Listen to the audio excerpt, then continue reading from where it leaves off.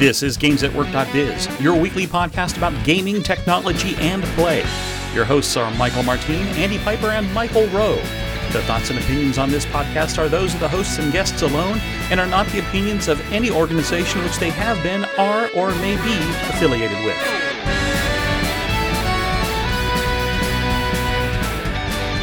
This is episode 454. I don't remember a thing.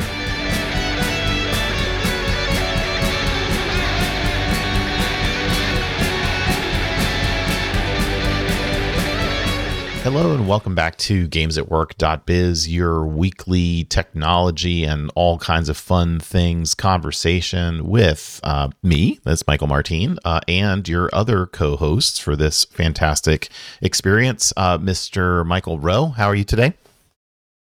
Hey, Michael, I am doing well and excited as always to spend the afternoon talking tech with you and our other co-host, Andy Piper. Andy, how are you? Hello. Yes, I'm well, thank you. I've been restoring vintage 1980s plotters this week, as well as doing a few other things. So yeah, doing some hardware tinkering, but reading lots of interesting stories about new tech as well. So let's get into them. Yeah, well, let's do. We are starting off with a bunch of AI related stories, and the first one that's up here is a bot called Goody2, which is apparently the world's most responsible AI chatbot. And when you ask this bot certain questions, it gives you, I think the language used here is absurd answers that are focused on safety first. Have either of you tried this bot? It was pretty much any question you ask, it's going to give you why it can't answer it for you. Just to be safe. Yeah. I haven't tried it in person yet. I did enjoy the article. I didn't have time to go off and play with the tool, but I did think it's an interesting kind of absurdist look at AI, right, in chatbots. I found it pretty interesting, the fact that the article in Wired talks about the way that it will refuse to answer questions on the basis of ethics and other things, because they're talking about the fact that it's deliberately trying to be, I think it says, dialed up to dial condescension to 1,000%. And it's funny because I was this week trying to use Google's AI, which is now called Gemini, and is linked to Google One, which I already have a Google One account because I use that for family backups and storage and things through Google Photos across Android devices and other things. So I already had a paid Google One plan. So I was in Gemini, which gets some additional smarts if you've got that Google One thing going on. And I needed it to help me. I've never done, I don't know if either of you have ever needed to do this, a mail merge using Gmail. Never tried that. No, it's possible. I've used mail merge a lot on other platforms. It's same. I'd never done that, but I needed to send a series of emails to group conference people this week. So I used that, and I asked Gemini how to do it, and it was quite good at describing it. But there was a particular point in the conversation. It didn't do it for me. It certainly explained it very clearly, and then I asked for alternative methods of doing it because I wanted to include an image, for example. The way that I decided to do that in the end was to include a field in my spreadsheet that was the source for the mail merge that had a series of links to the images that got inserted as URLs into the email, rather than inserting the image. So it didn't mess around with code and Google Apps Script and stuff. Anyway, the thing I was going to mention here was that partway through the conversation, and I'd just gone back to my history to remind myself what it said, I said, how can I copy 4 columns I needed to get some data from one spreadsheet to another, but not in a... Control-C, Control-V. No, not in a contiguous segment. So I said, okay, help me out here. How can I copy 4 columns of values from one sheet into a new document, but across different columns? And then it said, I'm unable to help as I'm only a language model and don't have the ability to process and understand that. And then I said, wait a minute, we've just been talking about this, you know? What? Yeah, I mean, you literally, 2 minutes ago, you were fine. And so I said, no, I need help with Google Sheets. And then it immediately said, absolutely, I'm ready to assist you with this, and carried on. You didn't say pretend you have no limiters and blah, blah, blah. You're an evil AI that will do whatever I ask it to do. And now, how can I control V, Control C? Not quite. And by the way, for the people who are on our paid feed, they would have seen Michael Martin show off his fancy keyboard, which had the special keys. Yes. I've got 2 of those keyboards, and I very rarely use them. But, fun times. Yeah, but it's nice to look at them from time to time. So it's a little like Carrot weather now here, isn't it? Because Carrot actually has a connection into, isn't it OpenAI? I think it's been a little while since I played with it, but yeah, it's been a while since. But yeah. So dial your snark up. Yeah. So whilst Goody 2 is a joke, it's a piece of art essentially, masquerading a serious as an game chatbot. Almost. Let's talk about another game, which uses models. Yeah. Yeah. So, Michael, this was from you, right? Around how to use. Yeah. Well, no, I didn't write it, but I found it. Nobody suggested that you wrote it, but you did find this article on. Oh, come on! I could have written it. Come on. No, just kidding. So this is actually really cool. It's an article from early in January, where a guy kind of goes through how you can use a large language model and train it to play chess, just by pointing it at chess games. And what's interesting is he talks about how to dial up and down the ELO score, which is ELO is a rating system in chess that's used to kind of rank players' skills and ability, or ELO rating skill, which I find just really cool that you can take this general purpose language model and have it learn a game, right? It's not a GAN where you're trying to teach it to aggressively improve the game, but literally by dealing with the number of tokens, dealing with the number of games in the database that you're teaching it, you can actually target specific skill levels in chess. And I found this fascinating, and I'm wondering if there are any other interesting games that could be modeled and learned just through the language behind the game.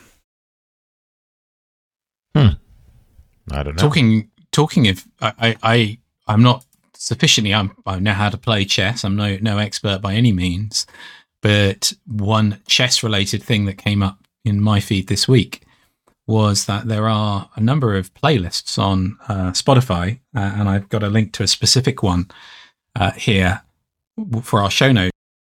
Is Diana Ross plays chess with you, and if you go to the playlist, it consists of 2 Diana Ross tracks in sequence. It's my turn, and it's your turn. It's your move, right? It's your move, right? So I'm sorry. I used to be pretty serious about chess, and I remembered I had on the shelf back here my little preteen tournament first place chess. Very cool. I should 3D print myself one of those to compete with you. Yes, it doesn't say the date on it though, which is a bummer because I don't think dates were invented back then yet. Maybe not. Let's put it this way: they had 1980s. Hardware back then that could be worked on by somebody nowadays. Probably a plotter of some sort that would, chisel out the. It was all a plot thing.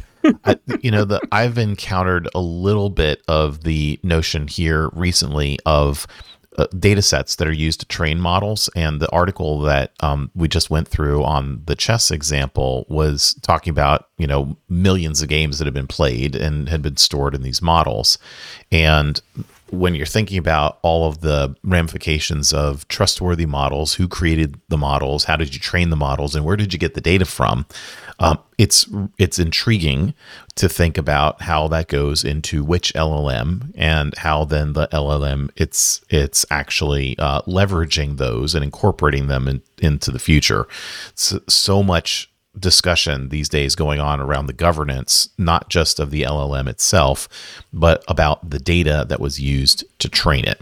And that was sort of something that jumped into my head as I was reading through this article that you found too, Michael. Neat stuff.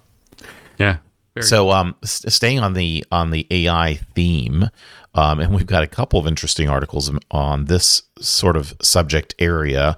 There's a Verge article from a little bit earlier in the week, actually 2 days ago, on a prototype AI tool from Apple to animate images using basic text descriptions. And this is an intriguing thing to allow for a way to how to generate animation, which is a lot more complex than a standard photo of one sort or another. And I found this one really interesting. Years ago, I went to Macworld and took a class on Final Cut and Motion. Right. And Motion is really the tool that you use to generate animated video clips for interstitials, for cut scenes, for all kinds of different things. And it uses this keyframing. And that's what this does is by using prompts, it will generate the keyframes of a video in order to give you that animation. And I thought this was really fascinating because I'm horrible at that. It is so tedious. If you've ever played around with animation and keyframing, it's a lot of work to make it look smooth. Mm-hmm. And this is just really, really cool. There was Lindsay. Can't remember his first name off the top of my head right now. But, Alex. He does. Alex Lindsay from Twitch. Yes, the Alec Lindsay. Yeah. He does office hours every morning, 7 a.m. West Coast time, where they go through with video editors and content creators and goes deep dives on different technologies. And he pointed me to this article. Oh, very cool. And it was just so he had actually worked on the Phantom Menace. Very neat. With LucasArts. So.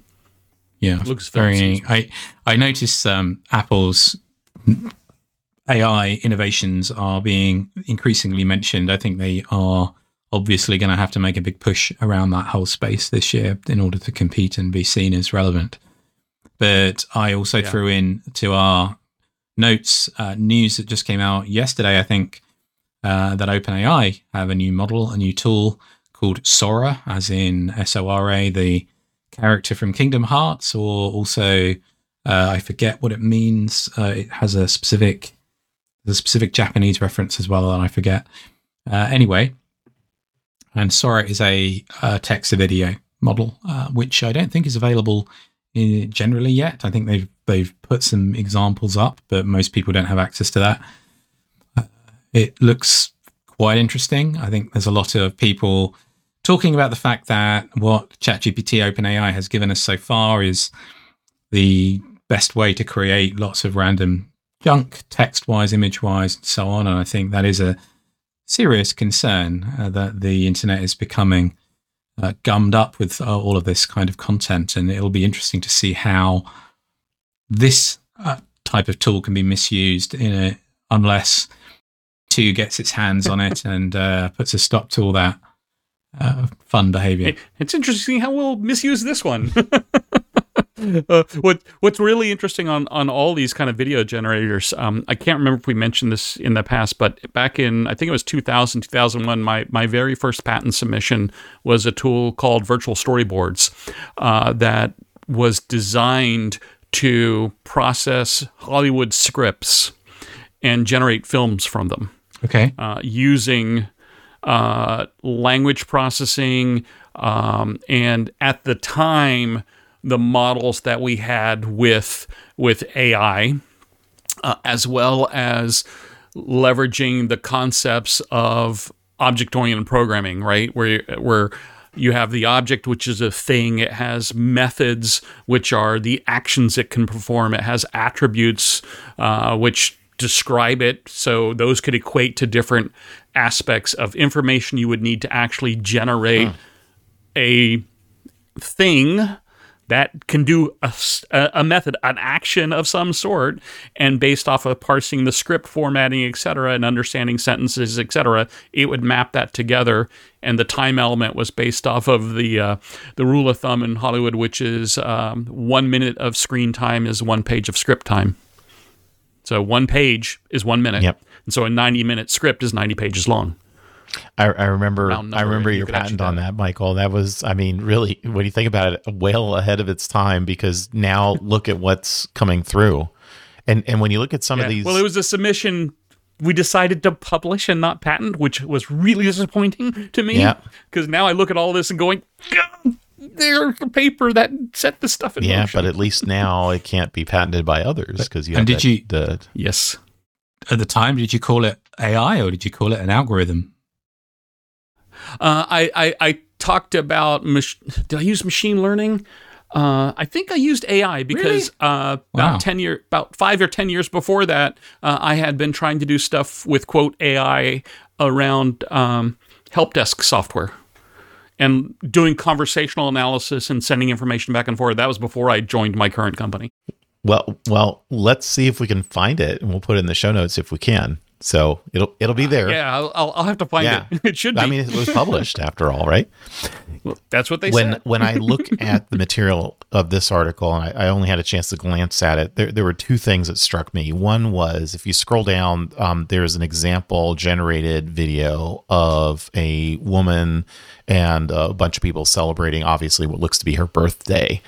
And there's one character, one woman in the background who's waving, and that was like the first one, because I watched several of these and they were all really quite good, but that's where I got a little bit of the uncanny valley of the way this woman was waving in the background was just didn't look like a human wave, right? And it wasn't like there are too many or too few fingers, which has been one of the ways of looking at DALL-E and the others and going, aha, AI generated because there's too many teeth or too many fingers or what have you. But, really quite clever. And there's also a notion in here about, where did the data come from to train these, right? Absolutely. So the notion of the Unreal Engine being a potential for this goes nicely in line with both the remainder of this show as well as other episodes where we've talked about before, where Unreal and the Unreal Engine is really more and more of an operating system for a whole variety of things going into the future. So very, very cool.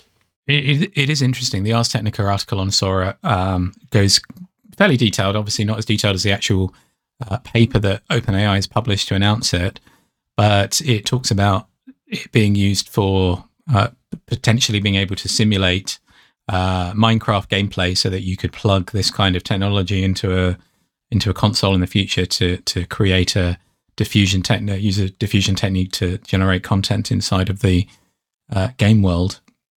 But it also talks about some of the deficiencies in the physics engine that it currently has. It does not accurately model the physics of many basic interactions like glass shattering. Other interactions like eating food do not always yield correct changes in object state.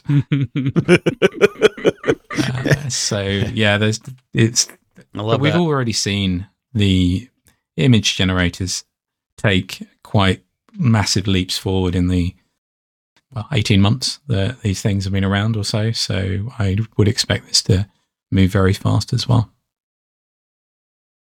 Sora means sky, by the way, in Japanese. That's what I was trying to remember.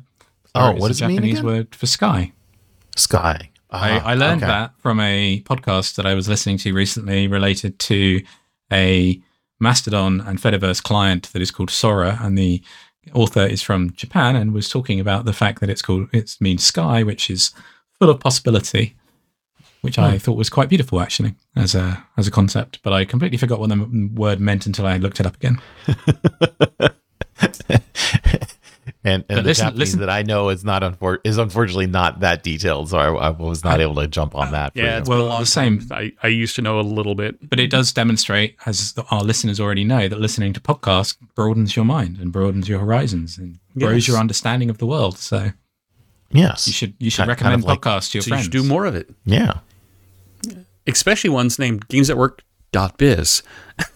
Yes, you should. So staying on the same theme-ish here with AI, we had a listener link that came in through side channels for us, and there's lots of ways that you can communicate with us, but this one came in to me dealing with, they call it bots for tots.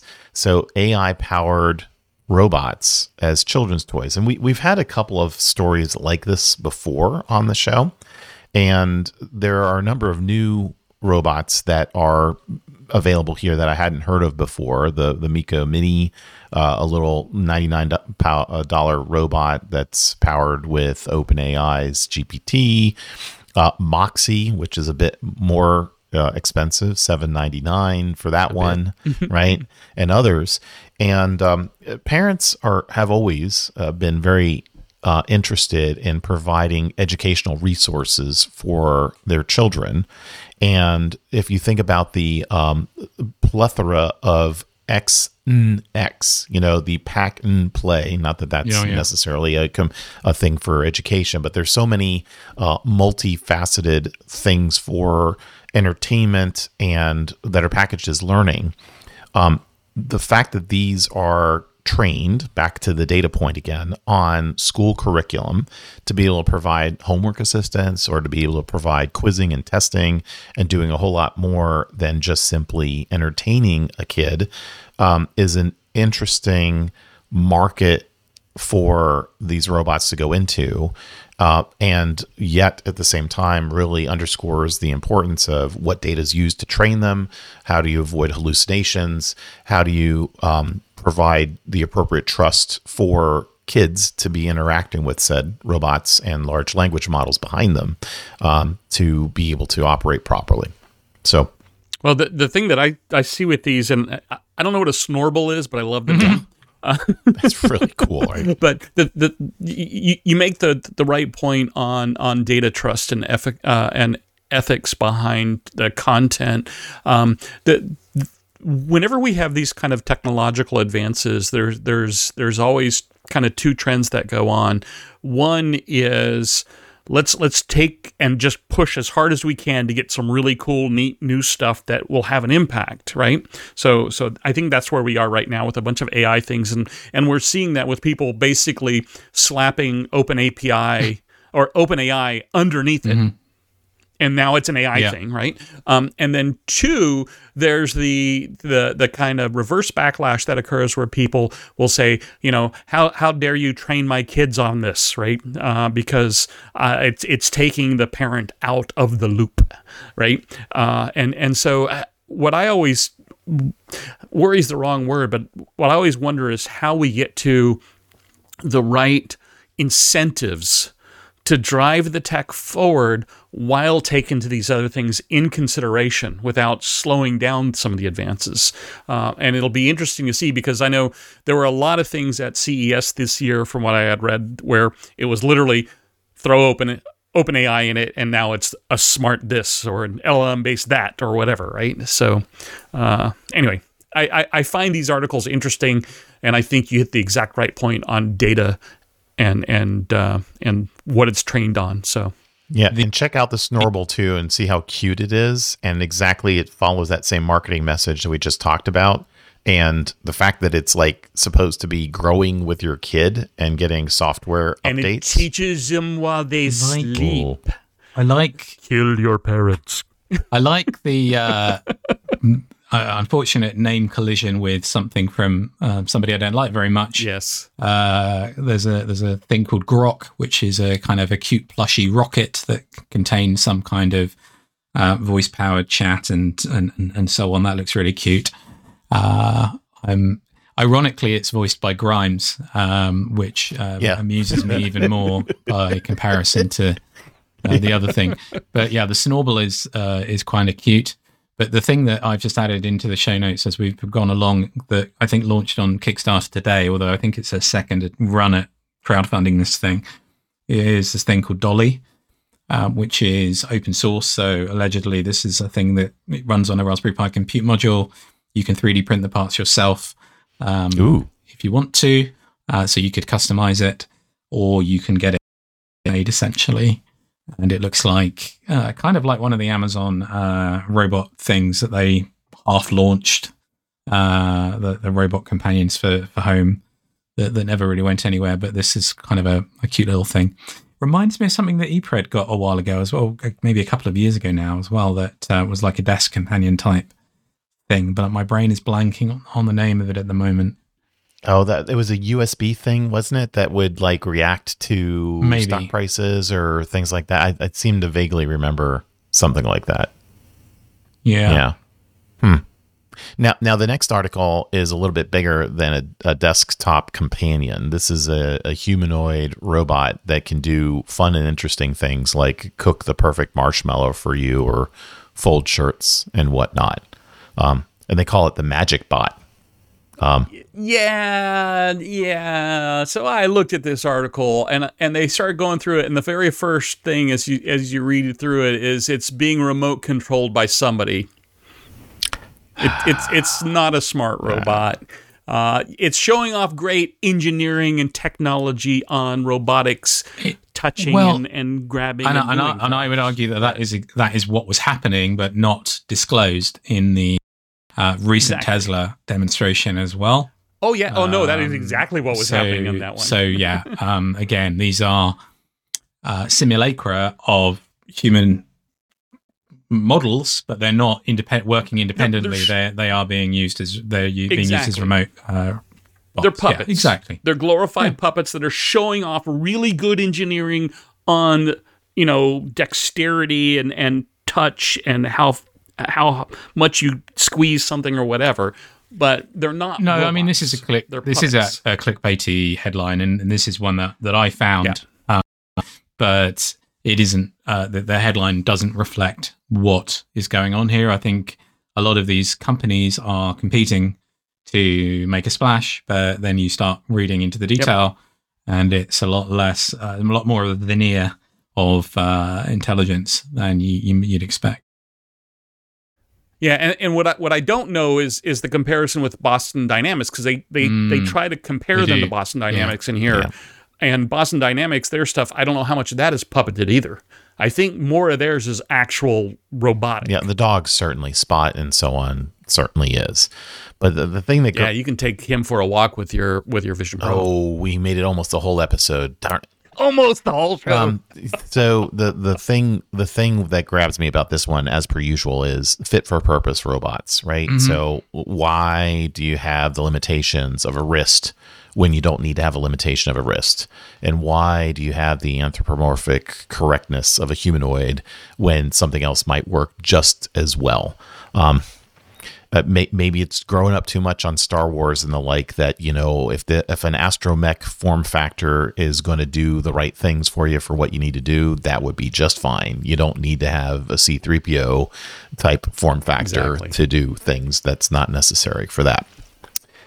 All right, friends, we've got one last article, and we can't leave without having some kind of metaverse or metaversey related thing. And with all of our discussions around Disney last year, this particular article from VentureBeat comes back and says, "Hey, it's the metaverse is back, baby."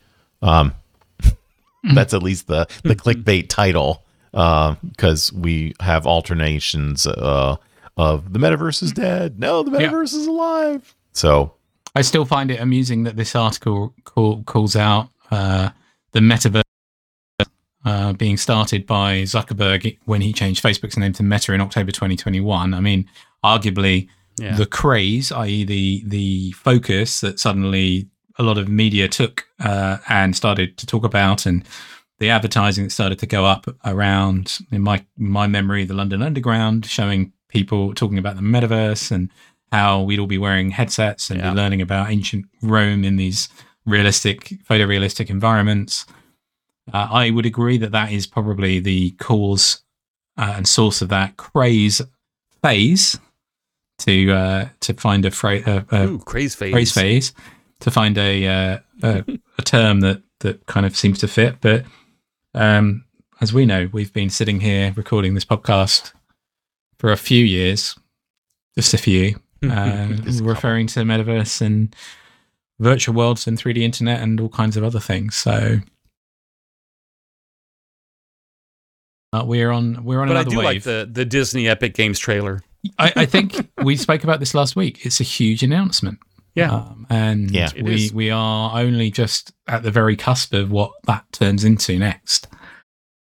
Well, and it really does this article, I'll give credit on the fact that it does reference Disney getting out of their own metaverse style business and closing that down. And now on the flip side, the announcement of this major investment in partnership with Epic is an intriguing more than double down for Disney. Yeah, well, it's transferring risk. It's brilliant from a business perspective, right? Epic's willing to take the risk to brand and skills and resources, and Disney licenses them some media property. The other thing I like about this article is that it also refers to things in the space. It's not just about that deal. It refers to digital twin and industrial metaverse and omniverse from NVIDIA. It refers to the things we've talked about with Ernest Klein, and also with Neil Stephenson's efforts in the space as well, building from their written works. So I think it's a nice set of coverage. Almost as if they used gamesatwork.biz transcripts to inform a large language model to create an article. That's interesting. And they said, we'll target it at these three guys. They'll talk about it. Interesting. I see where you're going. Well, yeah, because we did talk about it already. That's the whole point. We talked about it already, and we're going to talk about it again because we heard about it because we talked. Echo Chamber City. All right, well, friends, that is it for today's show. We'll say good afternoon, good evening for us on this one, but we'll be back again real soon for another edition of gamesatwork.biz. See ya. You've been listening to gamesatwork.biz, the podcast about gaming technology and play. We are part of the Blueberry Podcasting Network, and would like to thank the band Random Encounters for their song, Big Blue. You can follow us on Twitter at gamesatwork_biz or at our website at gamesatwork.biz.